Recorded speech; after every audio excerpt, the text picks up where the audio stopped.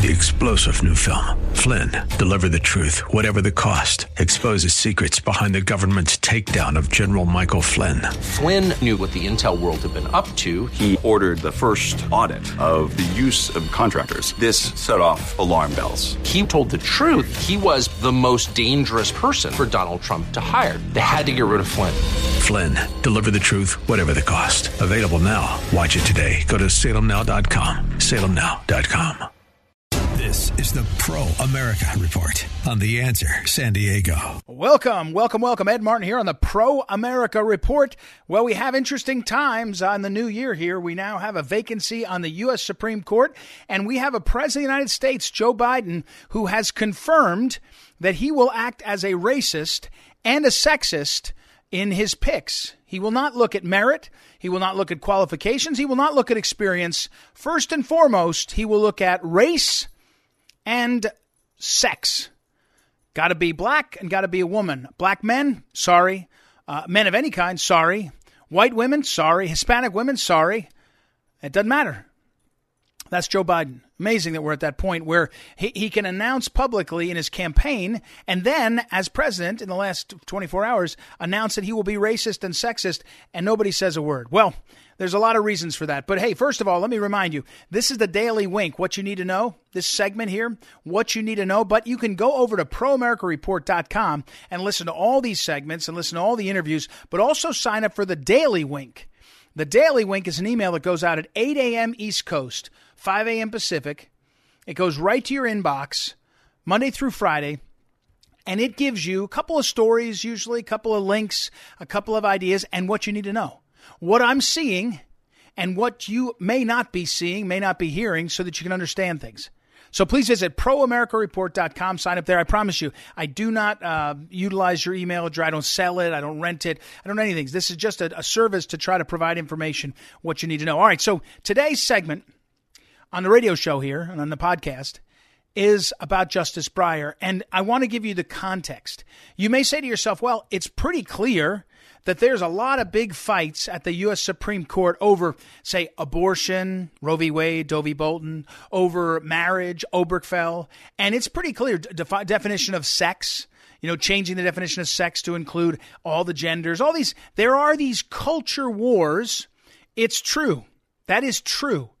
And they are big. And don't get me wrong, we need to underscore that the left has been unable to pass through legislatures in the states or locally, and certainly not in the federal Congress, the kinds of things that they want. They couldn't pass an abortion law. They couldn't pass a marriage law. They couldn't pass a lot of laws on the hot button issues, but they do it by the courts.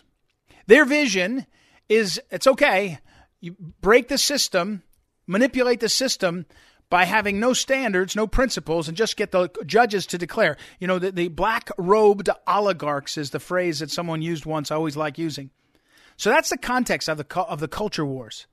But let's pull back for a moment, and let me make clear to you that you have to put on your money filter, the follow the money filter, because the decisions that are made at the Supreme Court are decisions that impact the way money is spent. For example, Citizens United, this is one about campaign finance, was a case that basically allowed corporate money to be spent in politics, said it was speech. That created multi-billion dollars spent in that field. You know who gets that money?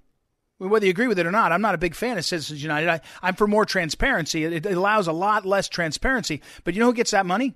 All the swamp consultants, all the politicians. It protects incumbents more than it protects we the people, especially because there's not transparency. The number one thing I am for in campaign finance reform is more transparency, but that's money. Go to the Supreme Court and you say, what is the Supreme Court deciding on the power of unions? What is the Supreme Court deciding on the power of the regulatory state?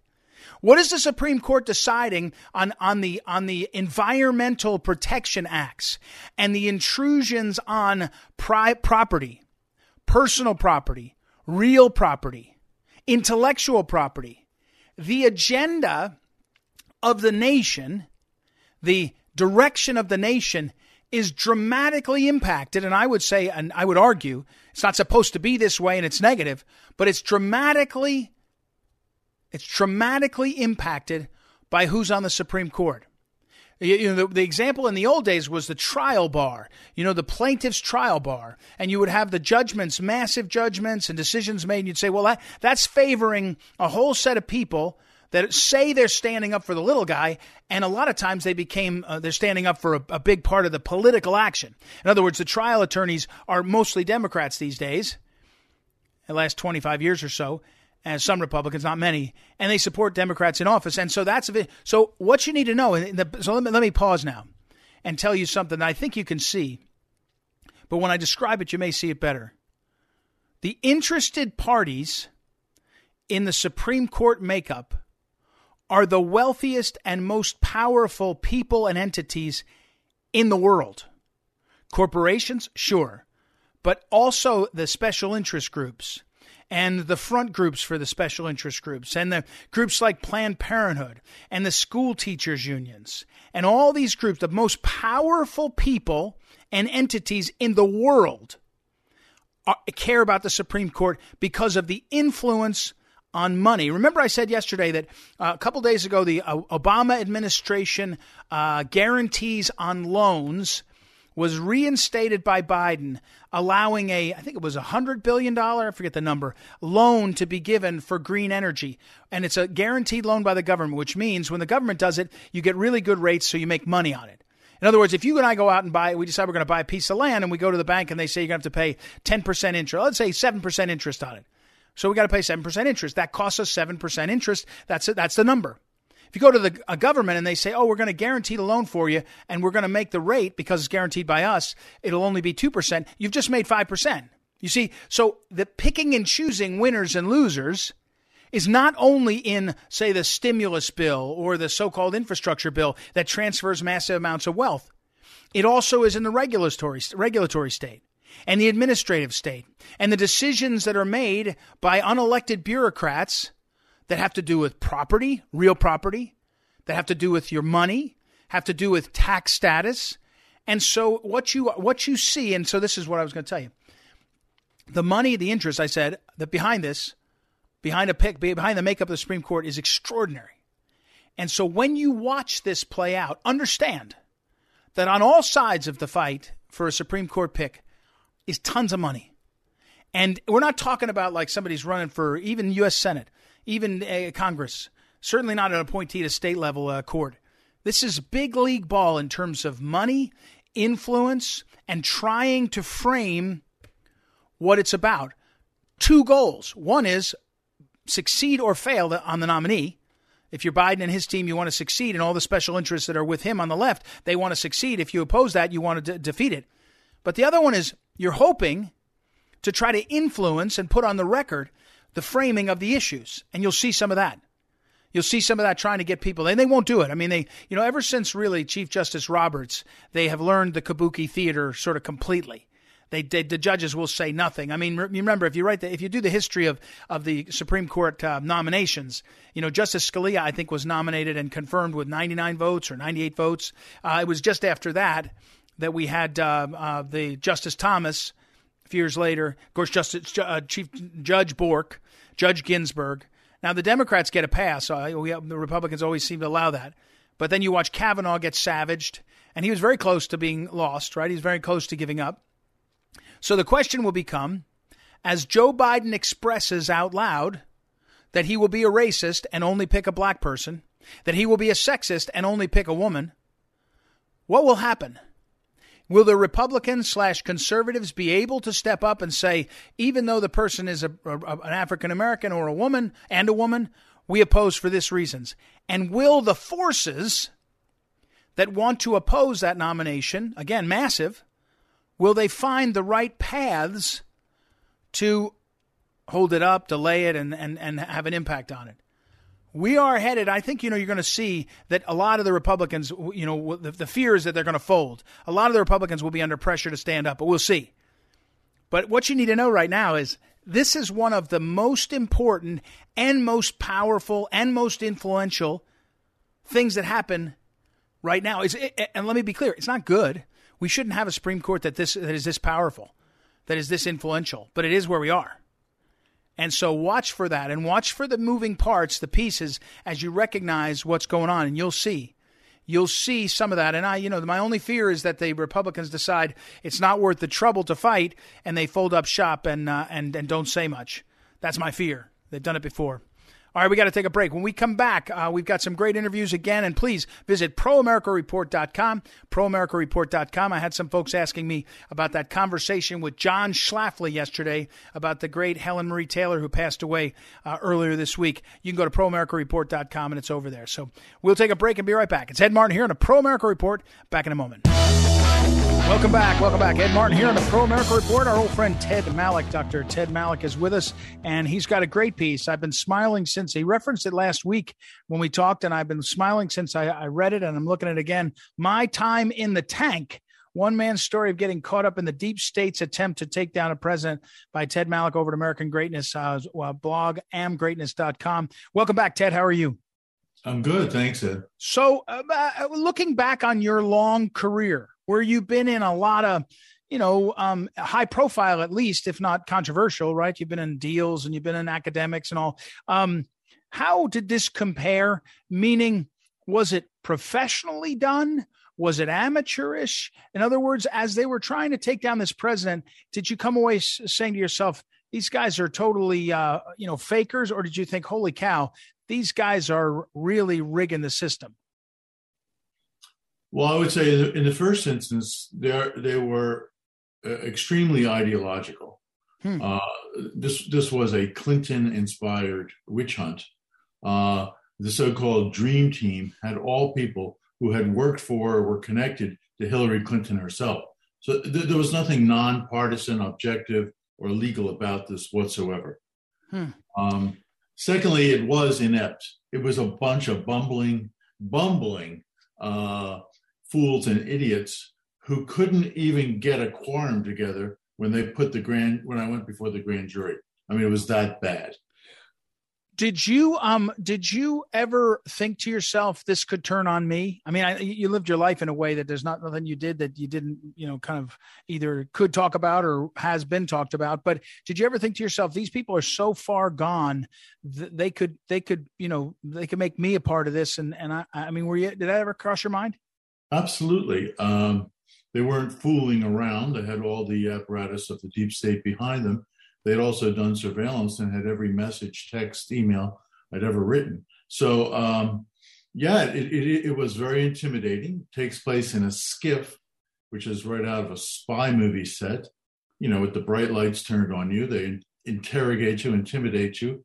In my case, it went on for 3 days. So they were hoping that you would make an error. I was told, my lawyers were told, that I was never a target. They were trying to get at somebody else and somebody higher, and eventually to Donald Trump. But there were a couple of key places where they said to my lawyers, we could indict him. Wow. Well, that's that's the point. Now moving forward from that experience, which you wrote about, again, AmericanGreatness.com, we're talking to Ted Malloch. When you watch the January 6th congressional inquiry, in some ways, it's obviously more political because it's Congress, as opposed to when you're getting a call from DOJ and you're getting stopped in the airport and all. No matter who you are or what you are, the Department of Justice, the FBI, law enforcement, you kind of feel that different than Congress bumbling around. On the other hand, Congress is using all the power of DOJ and other things. Where are we? I mean, it feels like it should be comical that now we have Liz Cheney and Congressman Thompson investigating all these different people, and yet they're getting away with it. Yeah, it's not so funny. It's obviously overtly political. And I don't believe it's a legitimately organized committee at Congress. So I would have great difficulty actually going before it, or I would do what some of my other colleagues and friends have done, is just plead the fifth. I was not involved in January 6th. Right. So I didn't have any, angle on it. But I do think that they are using it basically as a weapon against Republicans. And Jim Jordan and Jim Banks and, Steve Scalise and others have said so. So I can't wait till we get back in power. We can turn the tables on them. Luke, read Luke 2.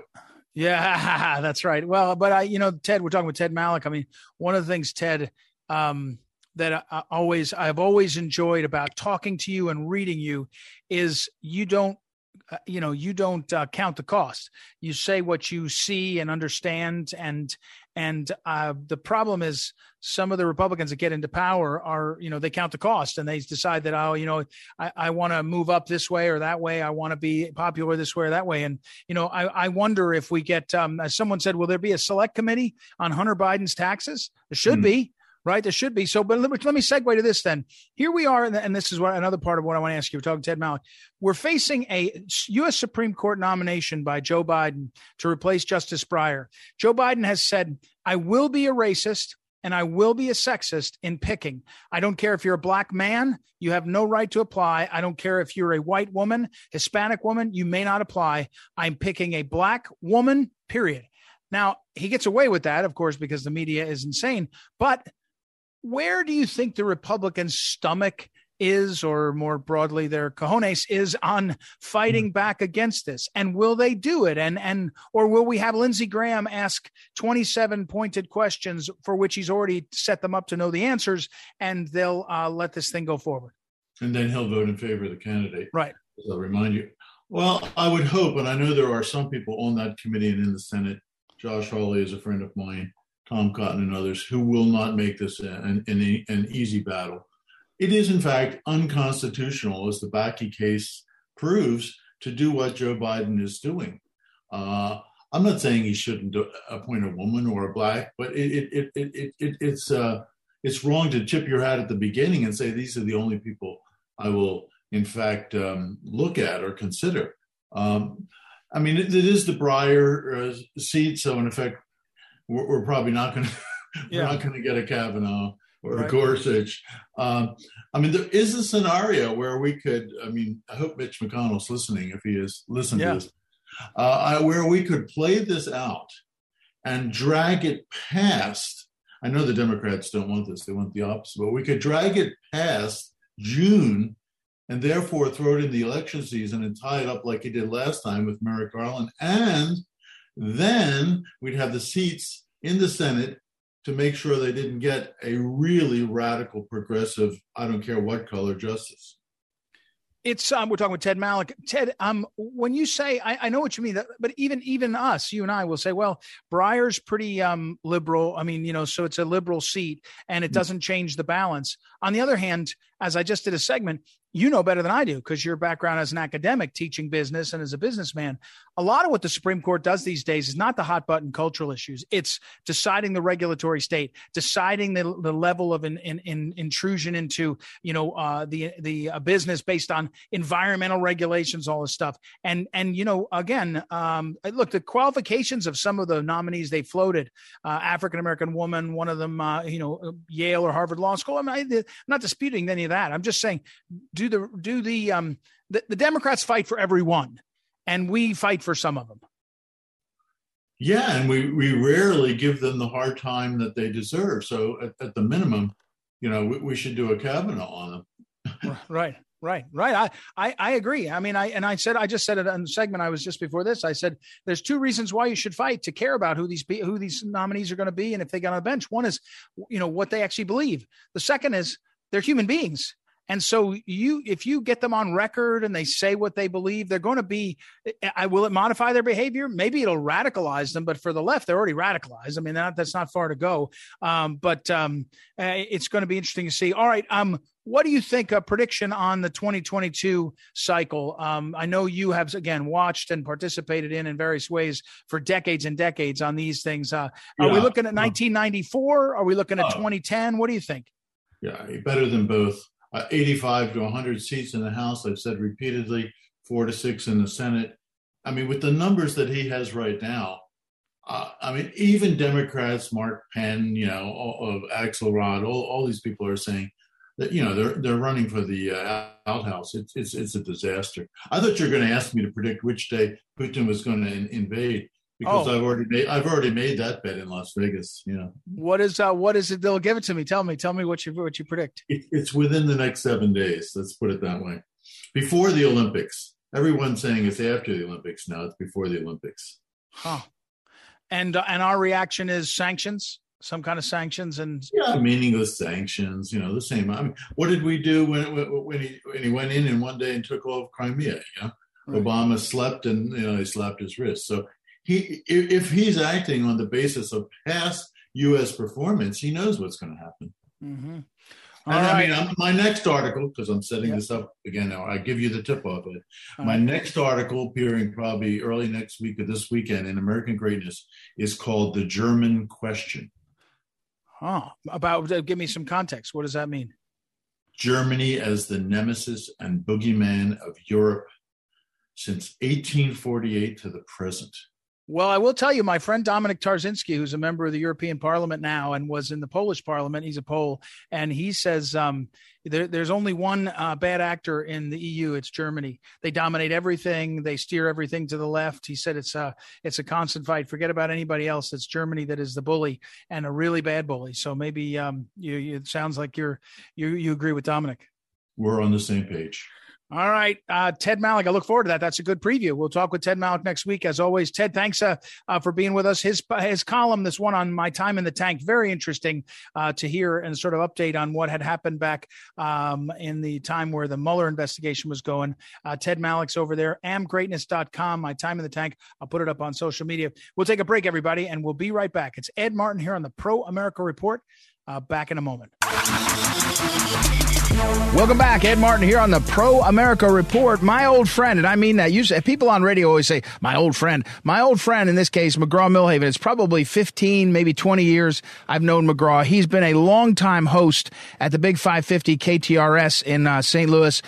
He has been hosting a morning show. He did an afternoon show at one point. He's really a mainstay in St. Louis. He's also writes columns, does all sorts of creative things with his program on video, and he's most famous at this moment because there is a book called The Tender Bar that is a really extraordinary memoir. I read it about 3 or 4 years ago, written by his cousin, J.R. Moehringer, who's now famous. The book was optioned by George Clooney. They made it into a movie with Ben Affleck. It's very popular right now, and we'll talk about the movie in a minute. But the book, the memoir, includes a character who is McGraw-Milhaven. He was one of the cousins in this memoir that's written by J.R. Moehringer, and it's extraordinary. It's a really and so I thought, let me talk to McGraw again and catch up with him, but also about this book and the movie, The Tender Bar. So welcome, McGraw. How are you?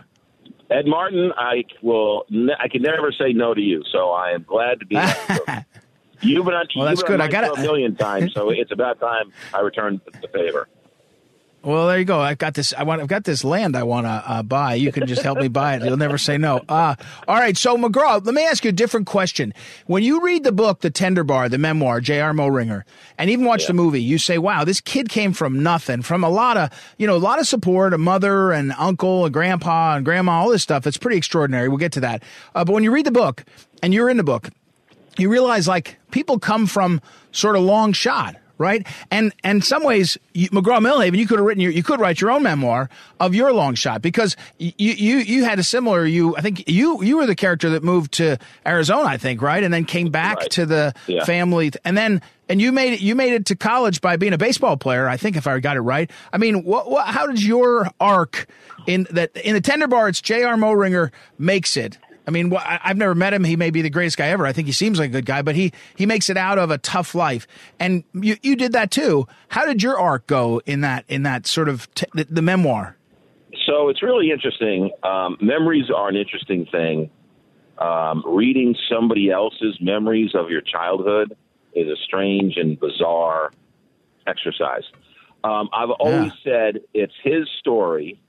I would have written a completely different story, right? It's his story, and everything that happened, I was either in the scene or watching the scene or heard about the scene or was right next to the scene, like 90% of it. Right. But yet it's his story. And we lived in the same house, had the same grandparents, same uncle, same bar, same friends. But the things that affected him didn't affect me. And when I read the book, there are scenes where, and this makes it into the movie, where Grandpa takes him to the father-son banquet. And Grandpa did the same thing for me, right? We didn't have any fathers, and so we were raised by single mothers living in Grandma's house. And so in the movie, Christopher Lloyd, who plays my grandfather, takes him to this father-son like breakfast. Well, 2 years later, Grandpa did the same thing with me. I never would have put that in a scene in my memoir because, yeah, it was nice of Grandpa, but it didn't have the same effect on me as it had on JR. So it was interesting reading a story that I knew, but looking at a perspective from his point of view. That's the only way I can. We're talking with McGraw-Milhaven. And by the way, you can follow McGraw on Twitter at McGraw-Milhaven. I'll make sure to put up on social media and link some stuff there. On that, but for 1 second on that, McGraw, when you finish, when you're well, I guess in your 50s, you at this point you mentioned, and you're looking back at your life and your cousin's life and your family's life, as we were talking off the air about how you said some of these characters like your Uncle Charlie, your grandpa, have been memorialized in a way that you sort of everyone will know them for history in a way that you never could have expected. It's pretty cool. But when you look at you and JR and probably other cousins, do you feel like you can say, hey, this is America at its best? You can be from a family that's imperfect. By the way, in the book, I think I remember Uncle Charlie being charming and all, but he's in the movie, because it's Ben Affleck, he looks really cool and kind of a successful, cool guy. Remind me, Uncle Charlie, he's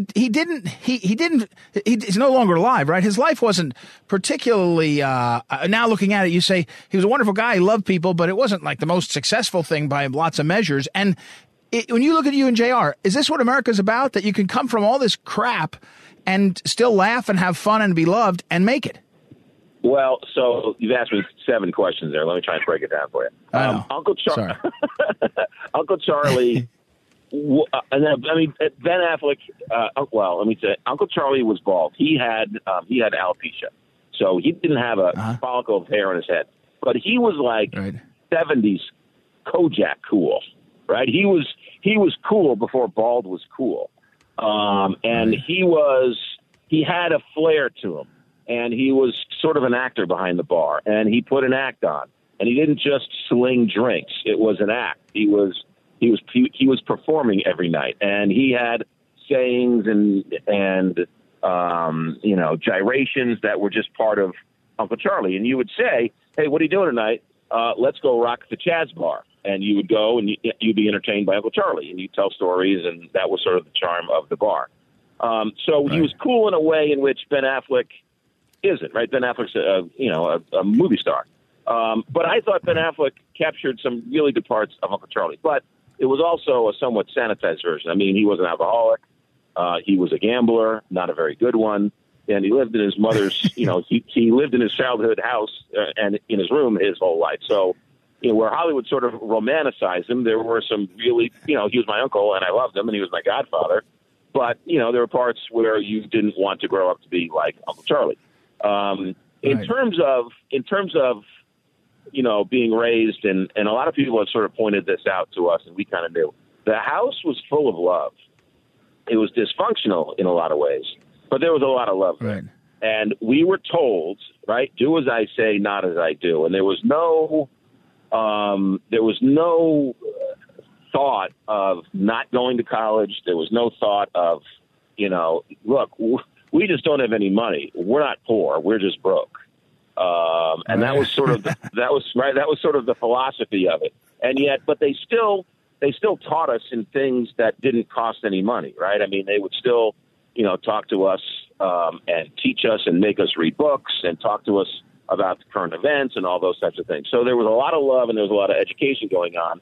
They didn't treat us like children. They didn't, JR, want a cracker? You had to bring it at the kitchen table and you had to have an opinion and it had to be backed up by facts, or you just sat quiet and listened to the adults talk. If that sort of we're talking with part of your question. Yeah, we're talking with McGraw-Milhaven. Let me ask about the movie, The Tender Bar, the movie. I told you years ago, I loved the book, the book, J.R. Moringer's book, the memoir. I loved it. I told you that. Then I didn't watch the movie until I texted you earlier this week or last week because I wasn't happy. I thought, well, it's going to be not the same. But you had an interesting perspective because none of it was the same, as you point out. The memoir is not your memoir. The movie isn't from his book. So, but tell me about that. Tell our listeners about how you reacted to the movie and how the whole thing is sort of played out for you.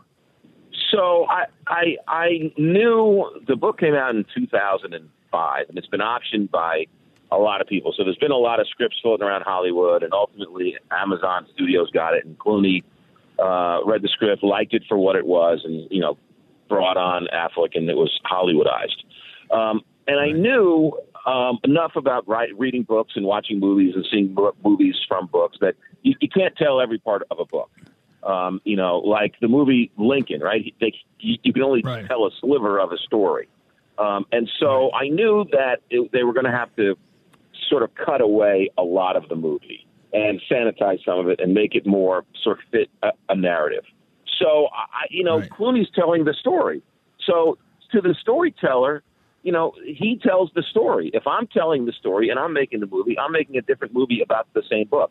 So I can't get angry with Clooney or Ben Affleck for you know, taking some liberty with my childhood, because my sisters and I and JR still argue about our childhood. So if we can't agree on our childhood, how can Clooney and Ben Affleck agree? So you take it for what it is. And I will say this, and I text this to you, and I really mean this.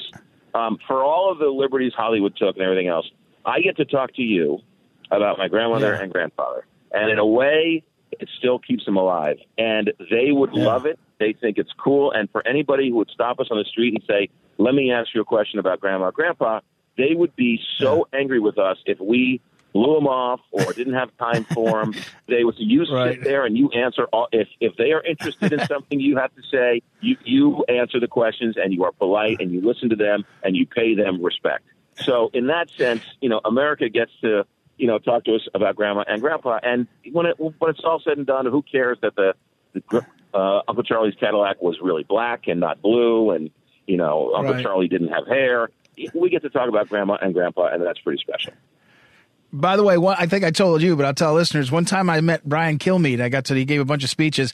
Kilmeade's family, 2 or 3 towns over, his dad ran a bar called Kilmeade's from where your bar, well, he knew your bar, he knew the whole story. The book had already come out, The Tender Bar, and he knew all about it. And that whole, as you and I were also texting, that whole world in the 70s, 80s of these neighborhood bars that had these characters in them, and it's just a different world. Everything moves along.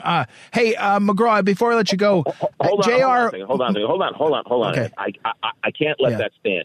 That's fake news. Oh, it is? Brian Kilmeade's bar, the Kilmeade's, wasn't 2 or 3 towns over. It was 2 or 3 blocks down the street. Oh, really? So, yeah. And so Kilmeade's, it was a Plandome Road in Manhasset, that some of your listeners might know. And as JR writes in the book, the biggest Catholic church is on one end of the street, and the biggest bar is on the other end of the street. In between is lined with bars, and one of them was Kilmeade's bar, and Brian Kilmeade's dad ran Kilmeade's. Now, he died in a car accident when Brian was 10, 11, 12, 13, and Brian had a tough life because him and his family had to sort of pick up the pieces and run the bar, and they lived in Massapequa. And so I knew Brian. So he didn't live in our hometown, but I knew Kilmeade's, and I may or may not have been underserved or overserved in Kilmeade's once or twice. Exactly. I was just going to say. That's where we were really heading. You were saying at various times that they were trying to make it float, and you were down there helping float it. All right, but last question before I lose you. Now, McGraw. We're talking about McGraw Millhaven and J.R. Moehringer. By the time you're done the book, you're rooting for him, right? You're rooting for him. I mean, excuse me, not the book too, but the book you finish and you're like, wow, what a life, what America and all. The movie, when you're done, you're rooting for him, right? He goes off, he's trying to New York Times and all. And when I read about him now, I've never met him, it looks like he's a great success. Has he been a great success? And maybe not he won a Pulitzer or something, so he's been a success that way. Has his life been as good as you hope it is, or a viewer hopes it is? Well, he's married. He has 2 kids. He's gone on to write. Andre Agassi read The Tender Bar, and he wrote Open for Andre Agassi, considered the best sports biography ever. He wrote Shoe Dog for Phil Knight, which is still going strong. So, I mean, he's been able to sort of parlay this into a nice writing career, and he wrote a nice historical novel called Sutton. And if you're a fan of Willie Sutton, the bank robber, that's a fun sort of historical novel. So he's had a chance to do some things, and he's still plugging along. But, look, like everybody else, right? You have success, you have failures, you have good days, you have bad days. And I think he would tell you that the book he wrote, well, even though it's about men and bars, I think he would tell you that the hero, when people write memoirs, they usually make themselves the hero of the book. And he would tell you that he wrote his memoir where all the women in the book were the heroes. The men were the father figures, and the men kept dragging him down, teaching him how to gamble and how to drink, and the women were the ones who sort of kept him on the straight and narrow. And so all the women and all their faults and all of their coming in and out of his life, they were the true heroes of the memoir. And so, what is successful? We're all bouncing off walls trying to figure things out. And him and I are still very, very close. We talk and text all the time, and we sort of laugh and make jokes. And Ben Affleck's really playing Uncle Charlie. How is that even possible? So we've had it's been fun. Let's just say that. Yeah. All right. McGraw-Milhaven, thank you it's been fun also to have you on. Thank you for coming on, McGraw-Milhaven, everybody. I'll put it up on social media, all his stuff, and appreciate it very much. Ed Martin, anytime, my friend. Stay safe. All right. McGraw-Milhaven. We'll take a break, everybody. We'll be right back. It's Ed Martin here on a Pro America Report. Back in a moment. This is the Phyllis Schlafly Report, a daily broadcast from Phyllis Schlafly Eagles, a national volunteer organization founded by Phyllis Schlafly and continuing to uphold her legacy by honoring family values, opposing radical feminism, and representing a conservative perspective in our nation's capital. Now, the president of Phyllis Schlafly Eagles, Ed Martin. The landmark case, Dobbs v. Jackson Women's Health Organization, has the potential to be one of the most important cases to come before the U.S. Supreme Court in a generation. It's a clear and direct challenge to Roe v. Wade and subsequent cases that have built up an imaginary wall of protection around the so-called right to choose. As the nation waits for the court to deliver its ruling, probably in late June, every pundit and scholar is speculating on the future of abortion in America. During the oral arguments for the case, the High Court's most senior justice broke through all of the semantics of the debate with one very clear and direct question. Justice Clarence Thomas asked where the right to abortion is found in the U.S. Constitution. U.S. Solicitor General Elizabeth Prelogar seemed baffled by the question, so Justice Thomas added more context. Thomas said, quote, "If we were talking about the Second Amendment, I know exactly what we're talking about. If we're talking about the Fourth Amendment, I know what we're talking about because it's written, it's there. What specifically is the right here that we're talking about?" End quote. When faced with the weight of Thomas's question, Prelogar could only say that the right to abortion is grounded in the liberty component of the 14th Amendment and the right of a woman to be able to control whether to carry that baby to term. Every discerning conservative should note one important word in her statement. Call it a Freudian slip, but Prelogar could not help but refer to the pregnancy as a baby.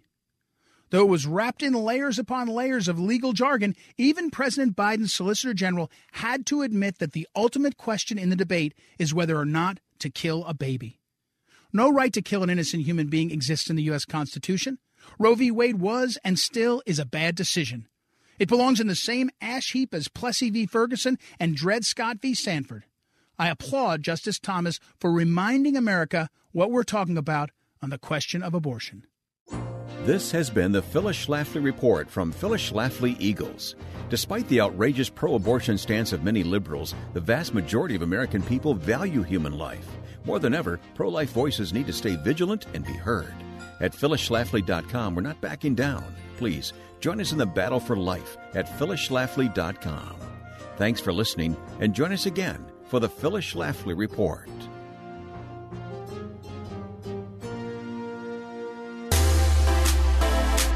Welcome back, everybody. Welcome back. Ed Martin here on the Pro America Report. Hey, we just have less than a minute to finish things up, so let me just do something that I haven't done in a week or so and say thank you to the great Noah Dingley, the producer of this program, Joanna Spilger, who helps produce the program, and also the folks at The Answer San Diego. As I was recovering from my illness, huge help by everybody there, especially, by the way, Andrea Kay and Noah Dingley, really heroic and a big help. So thank you for that. Great team, great people. I hope that folks are aware of how The Salem Radio Network has just great employees, people that really care about each other. So thank you for that. All right, everybody, I'll be back tomorrow. It's Ed Martin here on the Pro America Report. Talk to you then. 3-star General Michael J. Flynn, head of the Pentagon Intelligence Agency, knew all the government's dirty secrets. He was one of the most respected generals in the military. Flynn knew what the intel world had been up to. He understood its funding. He ordered the first audit of the use of contractors. This set off alarm bells. The explosive new documentary, Flynn, Deliver the Truth, Whatever the Cost, uncovers the facts behind this scandal. Flynn told the truth. He was the most dangerous person for Donald Trump to hire. I find out the worst enemy that I'm going to face in my life is right here in America. They took my assessment and they wanted me to change it. And I was like, I'm not changing it. They had to get rid of Flynn. With in-depth interviews, archival footage, and never-before-seen personal records of the man behind the headlines. I just felt like I was drowning. Flynn, Deliver the Truth, Whatever the Cost. Available now. Watch it today. Go to salemnow.com. salemnow.com.